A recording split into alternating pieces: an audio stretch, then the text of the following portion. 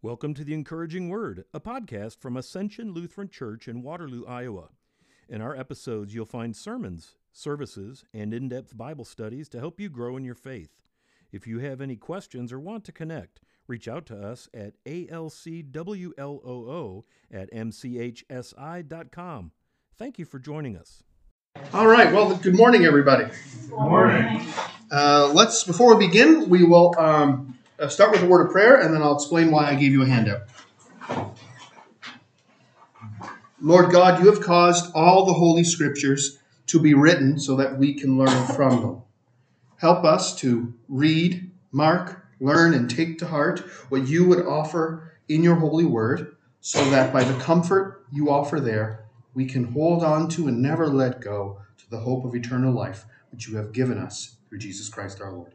Amen. Amen. So, as you're looking through the Augsburg Confession and you're examining the topics, you'll notice there is no topic on Scripture, because they assumed that the Roman Catholics at the time would have the same view of Scripture that they did. Only later did they realize that this was a problem, that they had to actually explain what they meant. And so, in the Formula of Concord, which is the Augsburg Confession, your Lutheran confessions start with the Augsburg Confession. That's like the Declaration of Independence or the Constitution. That's the main document. And all these other documents in there, the Apology, the Formula of Concord, are all explaining things in there. So, this is I gave this to you, so this is the brief summary of what the Lutheran stance on Scripture is. So today, and maybe next week, we're going to look at Scripture. So we're gonna be looking at, where did the Bible come from? What do we mean when we say the Bible is inspired? And then what are the attributes of Scripture? And how is the Bible divided? What's the purpose of the Bible? How can we use the Bible? And how do we understand the Bible? So those are the topics for this week and next week. And if you have lots of questions, maybe in the week after.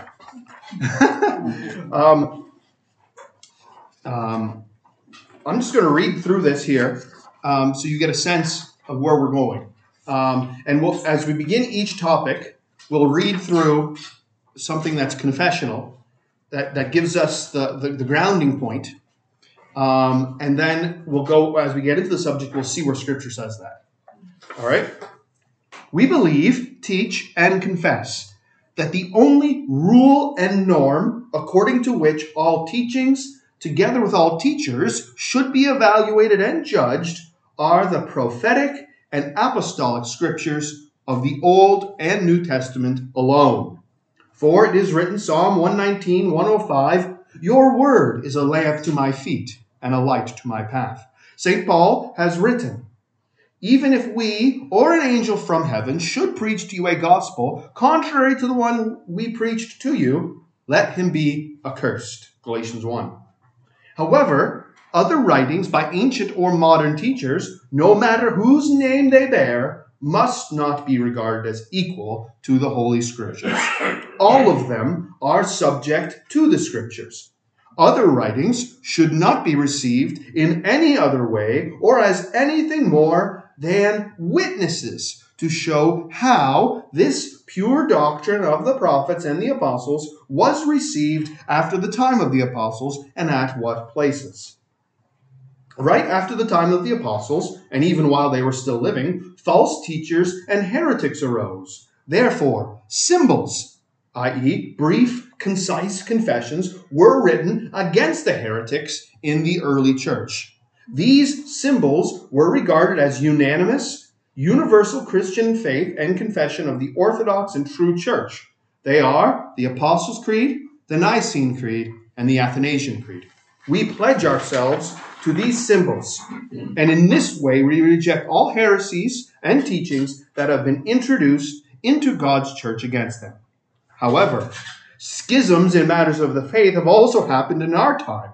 Therefore, we regard as the unanimous consensus and declaration of our Christian faith and confession, especially against the papacy and its false worship, idolatry, superstition, and against other sects, first, the unaltered Augsburg Confession. It is the symbol of our time, and it was delivered to Emperor Charles V at Augsburg in the year 1530 in the Great Diet. We hold to this confession, along with its apology and the articles composed at Smalcald in the year 1537, with the chief theologians signed at the time. Such matters also concern the laity and the salvation of their souls. Therefore, we also confess Dr. Luther's small and large catechisms, as they are included in Luther's works. They are the layman's Bible, because everything necessary for a Christian to know for salvation is included in them, which is handled more extensively in the Holy Scriptures. As announced above, all teachers are to be conformed in this way. What is contrary to these confessions is to be rejected and condemned and opposed to the unanimous declaration of our faith. In this way, the distinction between the Holy Scriptures of the Old and New Testament and all other writings is preserved. The Holy Scriptures alone remain the judge, rule, and norm. According to them, as the only touchstone, all teachers shall and must be discerned and judged to see whether they are good or evil, right or wrong. The other symbols and writings mentioned above are not judges like the Holy Scriptures. They are only a testimony and a declaration of the faith. They show how the Scriptures have been understood and explained in regard to controversial articles in God's church by those living at the time. Also, they show how the opposite teaching was rejected and condemned, by what arguments against the dogmas conflicting with the Holy Scriptures were rejected and condemned. Okay. And there's a little note there that explains. We won't read that. I'll leave you to read that. But that's helps explain say the same thing in other terms. We're going to get through this. We won't go through it point by point, but that gives us a guide as to where we go. Any questions immediately pop into your head on that, or do we want to jump in? Questions or comments? The Catholic Church didn't read the Bible. The Catholic believers didn't read the Bible. They didn't have access to it. They couldn't understand it. And so that may have been why they got away from the Scriptures. Yeah, for a long time, people were illiterate, weren't they?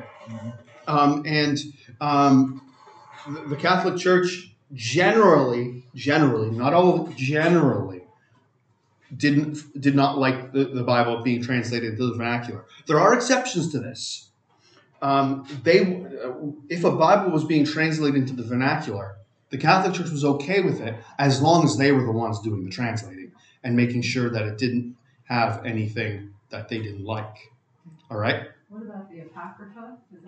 We're going to cover the Apocrypha later, but I'll give you a brief hit. The Apocrypha were always included in Bibles. The reason why the Apocrypha is not in your English Bible is because when Lutherans switched from German to English, they had to buy English Bibles, and English Bibles excluded them. But if you go to Germany, to our Lutheran churches over there, and you buy a Luther Bible, the Apocrypha are in there. Now, what Luther did is he took if you get a Catholic edition of the Bible, the Apocrypha are interspersed in the Old Testament. What Luther did is he took those out and put them in between the two Testaments, or sometimes at the end, with a page that said, these books are included in your Bible because they provide very helpful background information necessary to understand the New Testament. But they are not Scripture. They're not inspired the same way as the rest of the Scriptures are. But they've always been included in there, in the Bibles, and been told that they're beneficial for reading. There's 4 histories of the book of Maccabees. It's just history. It's about how the Jews, how the Greeks sacrificed a pig on the altar in the temple, and how the Jews set up a guerrilla band and fought back. It's a great history. If you want to know what in the New Testament, what is the abomination of desolation and what's this 3.5 years, you will not be able to understand it unless you have read Maccabees and understand why where that term 3.5 years comes from. You see what I'm saying? So we'll get back to that, but generally the thought of those is, if they're in your Bible, that's okay. Most of the time, we don't have them in our Bibles anymore because in the 1800s, paper was expensive, and if you're a Bible society sending Bibles across the world, dropping out 150 pages made sense. Even the original King James Bible had the Apocrypha in it, in the 1611 King James. But Protestants, along with the Greek Orthodox, have always considered them useful to be read, but not inspired. So how many of you have been at a church where they have the practice of, after each reading, saying, "This is the word of the Lord, thanks be to God"? We don't do that here because it's not in LBW. But if you were at a church and you were going to read the Apocrypha at a service, you wouldn't say that. You would say, "Here ends the reading." So there'd be a very sharp difference between the two. And this may be a loaded question. Sure. But how come they don't? Why are those not Holy Scripture? How do they? Good question. Good question.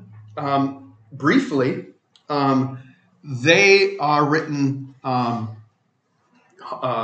hundreds of years after Malachi was finished. They reference the scriptures in there and even say that they are not, that the prophets had kind of stopped speaking. Some of them are legendary. There's a story, in addition to Daniel, where there's a story about a dragon. So there's some legendary stuff in there. And they're not, more importantly, they are not quoted directly in the New Testament. The Jews also don't hold them to be inspired. And when we think about the Old Testament, they were never received in the Jewish church as being inspired. So we've always, like I said, we've taught that they're useful to be read because they give you background information, but not as inspired. We'll come back to that when I can give you a more full answer. You told me the book of Revelation almost didn't make it in the Bible. Some books almost didn't make it. Some books, 7 books of the New Testament almost didn't make it.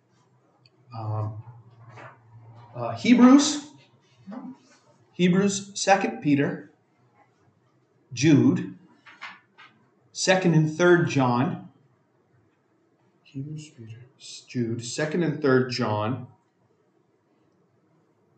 Revelation, and James almost didn't make it.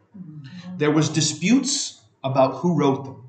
We don't know. They were accepted, but unlike the Gospels, which there was never any doubt, some people in the 300s, 400s thought those books were not inspired because they didn't know who wrote Hebrews. We still don't know who wrote Hebrews. So how do you know? So there were debates about those, but eventually those debates were settled for each book. 2nd Peter and Jude, because somebody was cribbing the other guy's notes. They quote. It's almost like they had copies of each other, and so 2nd and 3rd John, because we're not sure which. Some people weren't sure which John. Is it John the Apostle or some other John? And then Revelation is obvious because it's just a very strange book. But they were ultimately accepted. But the pastors and teachers in the early church had to hash it out. And now when you go to seminary, you'll read all of the arguments in favor of each book and why it should be considered apostolic. And we'll get to those criteria a little bit later. Generally speaking, what that means is if the only verse in the Bible that says a certain thing is from the book of Revelation, don't hold it with a tight fist, right? Don't die on a hill if the only verse in your Bible is in Revelation. You see, if it's in the Gospels and Paul's epistle and Revelation, well then you can die on that hill.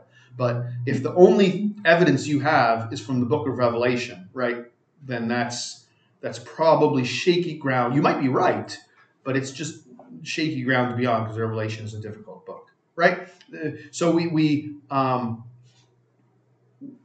that's the understanding that you let the clear scriptures interpret the difficult scriptures, not the other way around, right? So, but we will get to all that. These are the kinds of things we're going to discuss.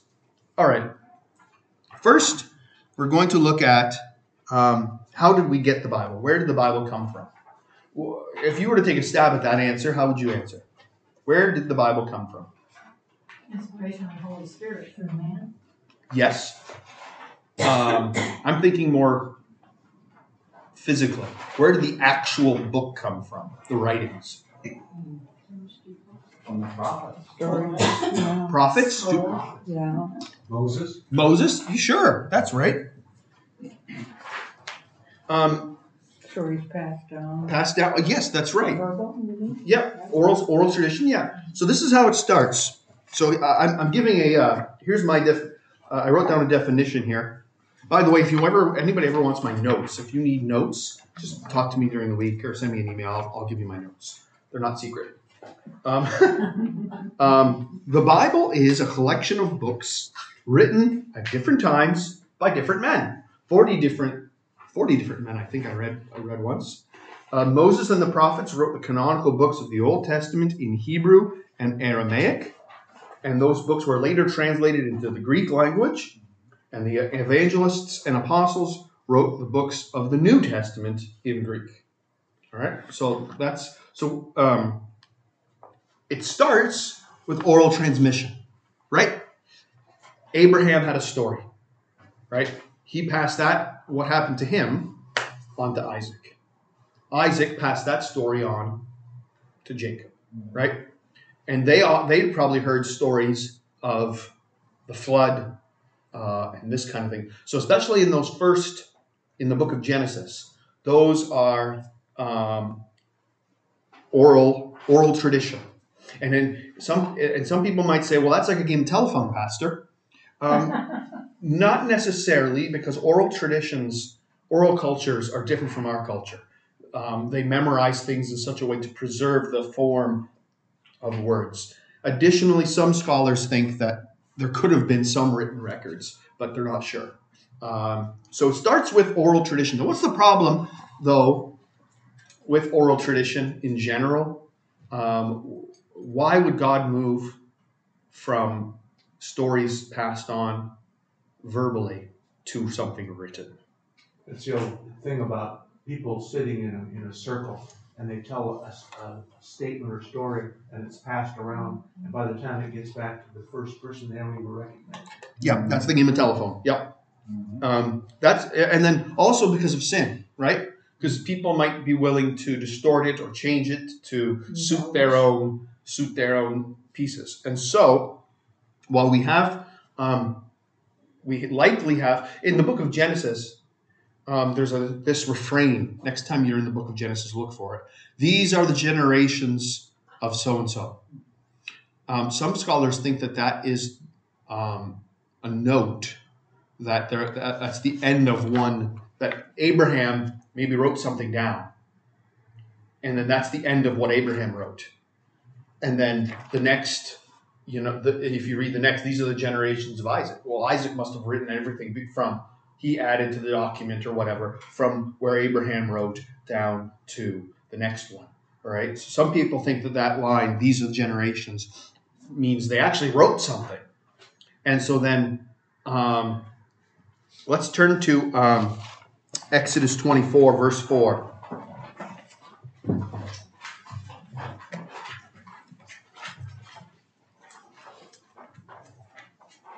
Exodus 24, verse 4. Somebody read that out when you got it.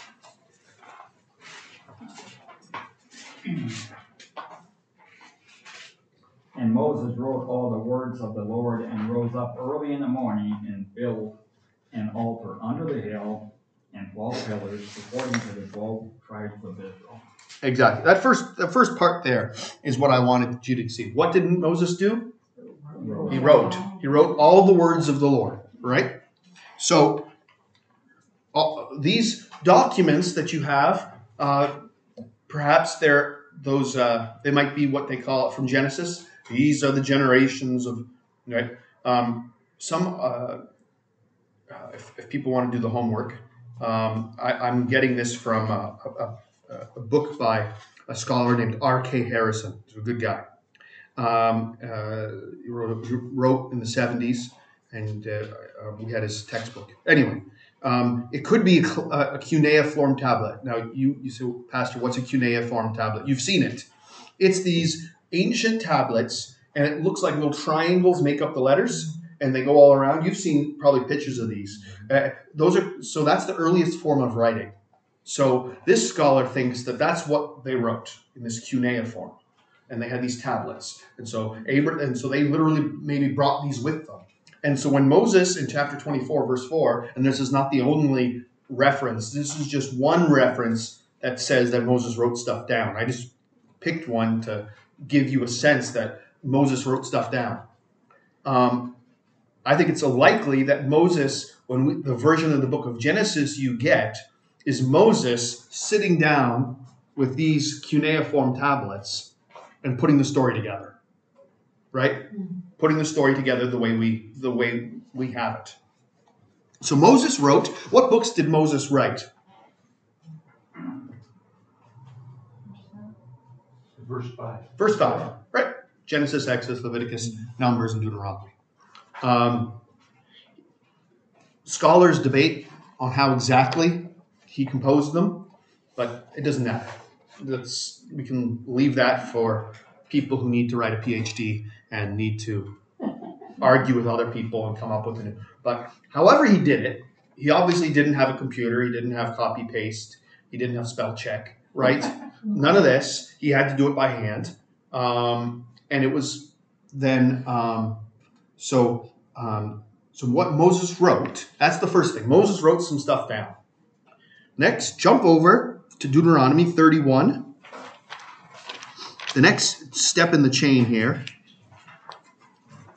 Leviticus, Numbers, Deuteronomy. Deuteronomy 31. So it begins with Moses. Then 31. We're going to look at verse 9 and then 25 and 26.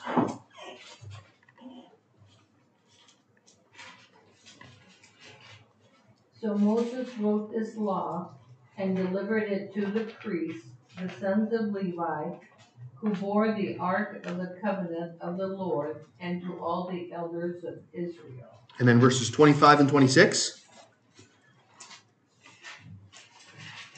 But Moses commanded the Levites who bore the ark of the covenant of the Lord, saying, "Take this book of the law and put it beside the ark of the covenant of the Lord your God, that it may be there as a witness against you." Okay, so Moses writes, and if we're looking at the chain of custody, if you want to talk evidence, right? Who's in charge of it after Moses? The priests, the Levites. The priests and the Levites, right? And that word law is Torah in Hebrew, Torah. And Torah is a notoriously squishy word, but it could refer to all Genesis, Exodus, Leviticus, Numbers, and Deuteronomy, the first 5 books of the Bible. If you talk to a Jewish person, they're going to call those the Torah, right? So that gets translated into your Bible as law. So now you see Moses wrote stuff down. It's called, and then that's handed off to the priests and the Levites. Where do they put it for safekeeping? In the Ark of the Covenant. Remember Indiana Jones and the Raiders of the Lost Ark? They open the covenant and all they see is sand. No, inside were the books that they had written. It had the tablets, the stone tablets with the 10 Commandments, a jar of manna, Aaron's staff that budded, and other books of the Bible. You see that. I'm not going to read it because of time, but you see this in 1 Samuel 10:25. Samuel says he wrote down something about the kings, and he put it in the Ark of the Covenant. So part of the book of 1 Samuel, Samuel wrote down, and he laid it up in the Ark of the Covenant. So that's where it was kept. Probably on scrolls then at this point? Scrolls or scraps of paper. Okay. It's likely for Leviticus, it's likely that Moses wrote all these laws as the need came up. Right? And for Leviticus, I think he wrote all these things down, and so he hands all his papers to the Levites. And the Levites then took all of these scraps of laws, and they organized them and wrote them out as they preserved them. That's the theory about Leviticus that I think makes most sense, because it looks like somebody's taken all these things and put them together. But just like you would buy a book, if you were to get a book like Sherlock Holmes by Arthur Conan Doyle, you might have an editor's name on there who's gone through the old works, right? But the work still gets attributed to Arthur Conan Doyle, even though it's been through the work of an editor. And so the idea here is inspiration, when we get there, it's not just Moses, it's also the people who Moses handed his books on to for safekeeping, right? Does that make sense? So when it doesn't stop with Moses, it goes onward. So those who are preserving this. So that's, so we've got that. Next, after Moses, let's go to 2 Chronicles 24. 2 Chronicles, a little bit before your Psalms. 2 Chronicles 24.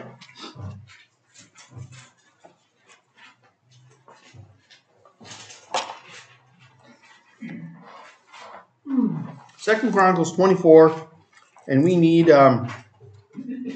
verse 19.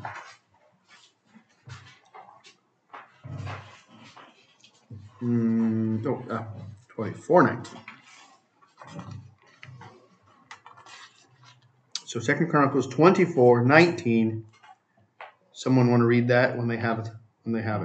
Nevertheless, he sent them prophets to bring them back to the Lord. They admonished them, but the people would not listen. Yep, and then jump down a couple chapters to chapter 36. Chapter 36, and we'll verses 15 and 16.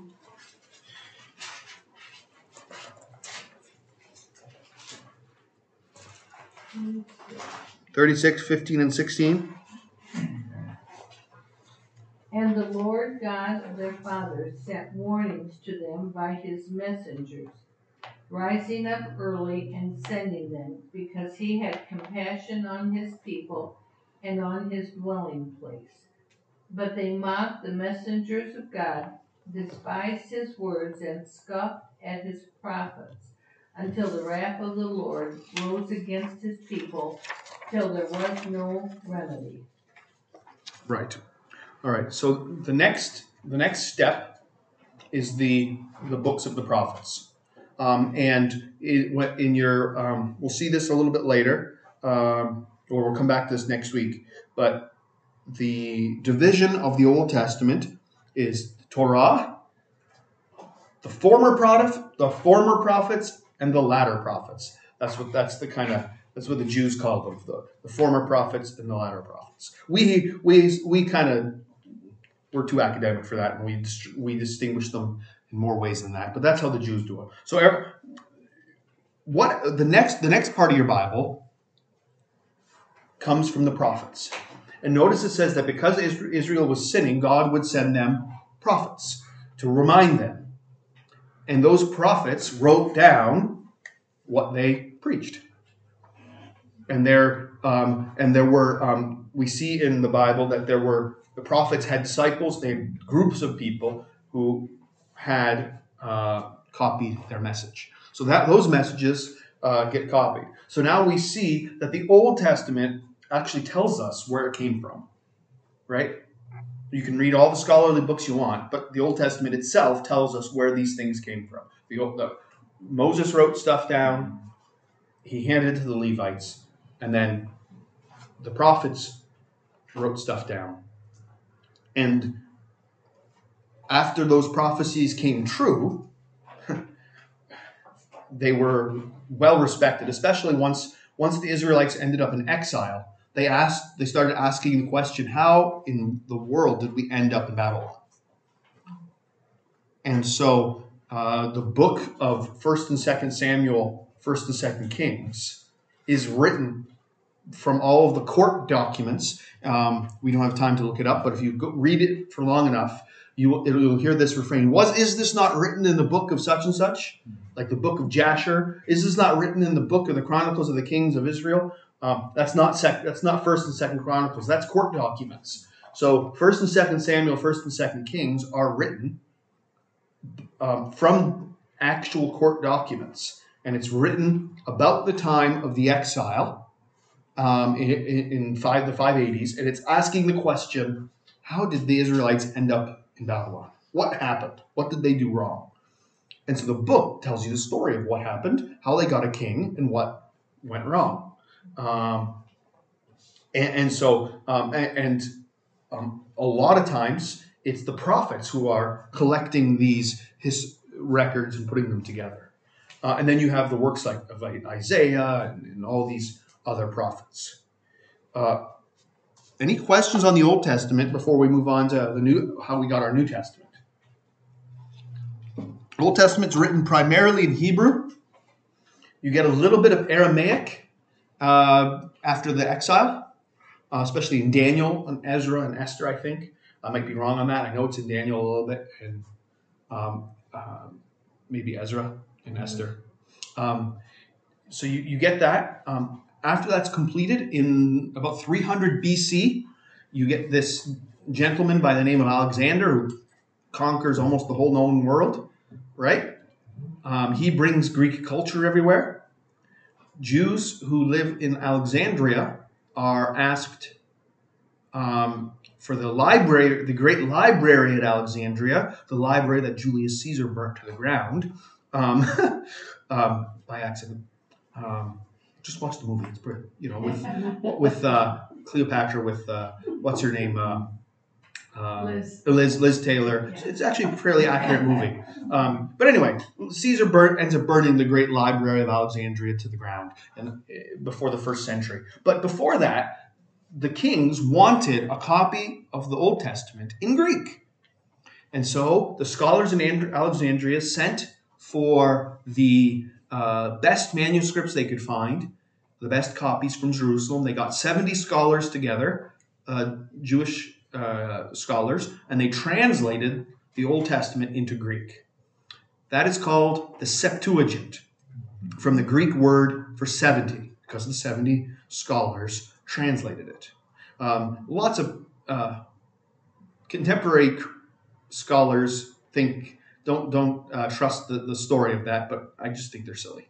I have no reason not to trust it.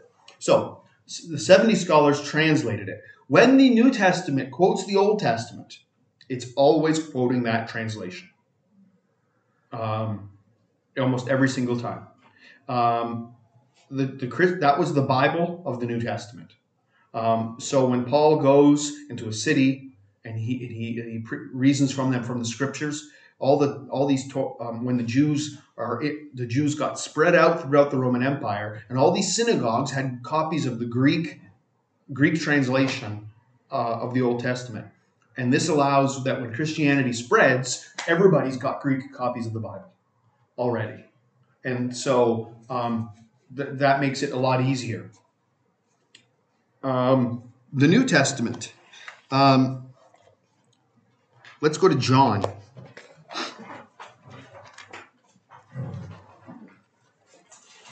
I don't think we need to do the epistles. I think you know how the epistles came, because it tells you right in the beginning. Paul's writing a letter to Paul, an apostle, to the church at Corinth, Rome, whatever. Right? It's a letter. It tells you what each letter is written. But the Gospels, look at John 19, verse 35. We'll have to end here. Goodness. 1935.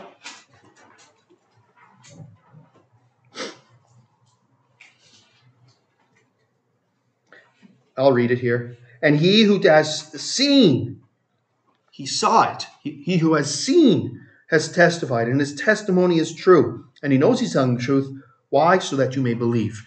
2 chapters later, 21, verses 24 and 25. This is the disciple who testifies of these things and wrote these things, and we know that his testimony is true. That's fine. We can just read 24. And then go back to Luke chapter 1. Luke chapter 1, verses 1 through 4.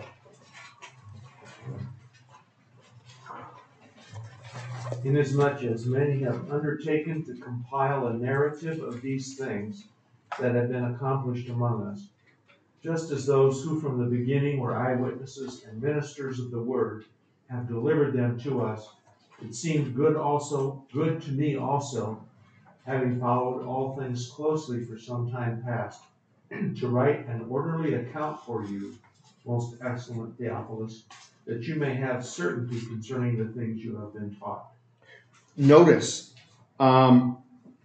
there's written writings. Notice he says first, many have taken in hand to set in order the narrative of the things that have been fulfilled among us. Luke has Matthew and Mark already, right? Many have taken into hand, right? Which have, just as those things were from the beginning, were eyewitnesses and ministers of the word, deliver them to us. He has written writings. He has eyewitness testimony.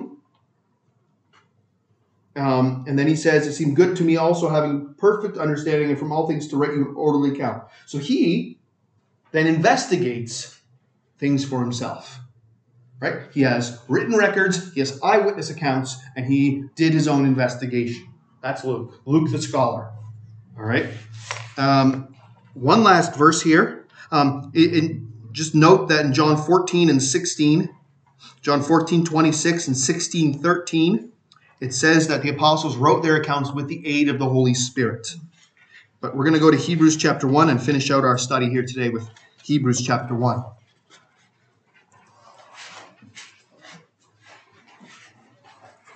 And verses 1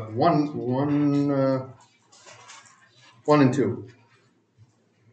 God, who at various times and in various ways spoke in times past to the fathers by the prophets, has in these last days spoken to us by his Son. Right? So when you think about the Bible, this is a good verse. In the past, God spoke a lot of different ways to the fathers at different times by the prophets. But now in these last days, he's spoken to us by his Son.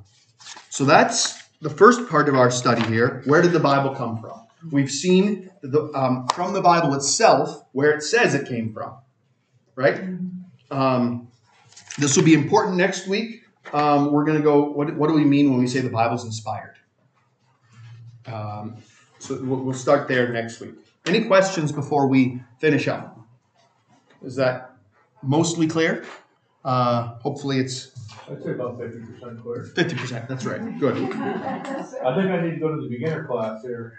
You know what? Get his notes. No. I'm going to have to get it now. Yeah. The other thing is that the thing that Tom Knight did, remember that little book about the Bible? I think it's This one right here? Yeah, I think that's got some pretty good ideas in there about where the Bible came from. Mhm. Not as much detail as this, but more simplified. The idea is, There's a lot of big words. the key thing that I want to show you is that the Bible itself tells you how it came to be. Right? Okay. Right? That should be the thing that you see. Moses wrote stuff. The prophets wrote stuff. Right? That the apostles were eyewitnesses. That guys like Luke investigated things. You have the letters, right? That are obviously from Paul to a church addressing issues, right? You've got all sorts of things in your Bible that tell you how it came to be. Would you say that the prophets were everybody from Joshua, which is the 6th book, all the way to Malachi? Yeah, that's how the Those are Jews all understand it. considered prophets. Yeah, absolutely. Yeah. And they're we'll see later, they're divided into two groups, but that's right. Yep. Say that again. Your prophets are everybody from Joshua to Malachi. From book 6 to the end of the Old Testament. Yep. Oh, okay. Yep. So remember we read that passage from Chronicles that God sent his prophets to warn the people. Right? Joshua is Moses' direct successor, and after that, there's there's always a reference to a prophet nearby. All right. Well, let's pray and we'll go to worship. Lord God, Heavenly Father, we thank you that you have preserved your word for us. That what has been written down thousands of years ago has come to us. We ask you, O Lord, to help us to retain and keep it in our memories, not just as words but of men, but as your word to us. And this we pray through Jesus Christ our Lord. Amen. Amen. I suppose next week we'll start with just a brief thing of how you got your actual Bible. I didn't cover what, like the fact that there's they copied it and it was copied, copied. And we'll discuss that a little bit before moving on to inspiration. All right.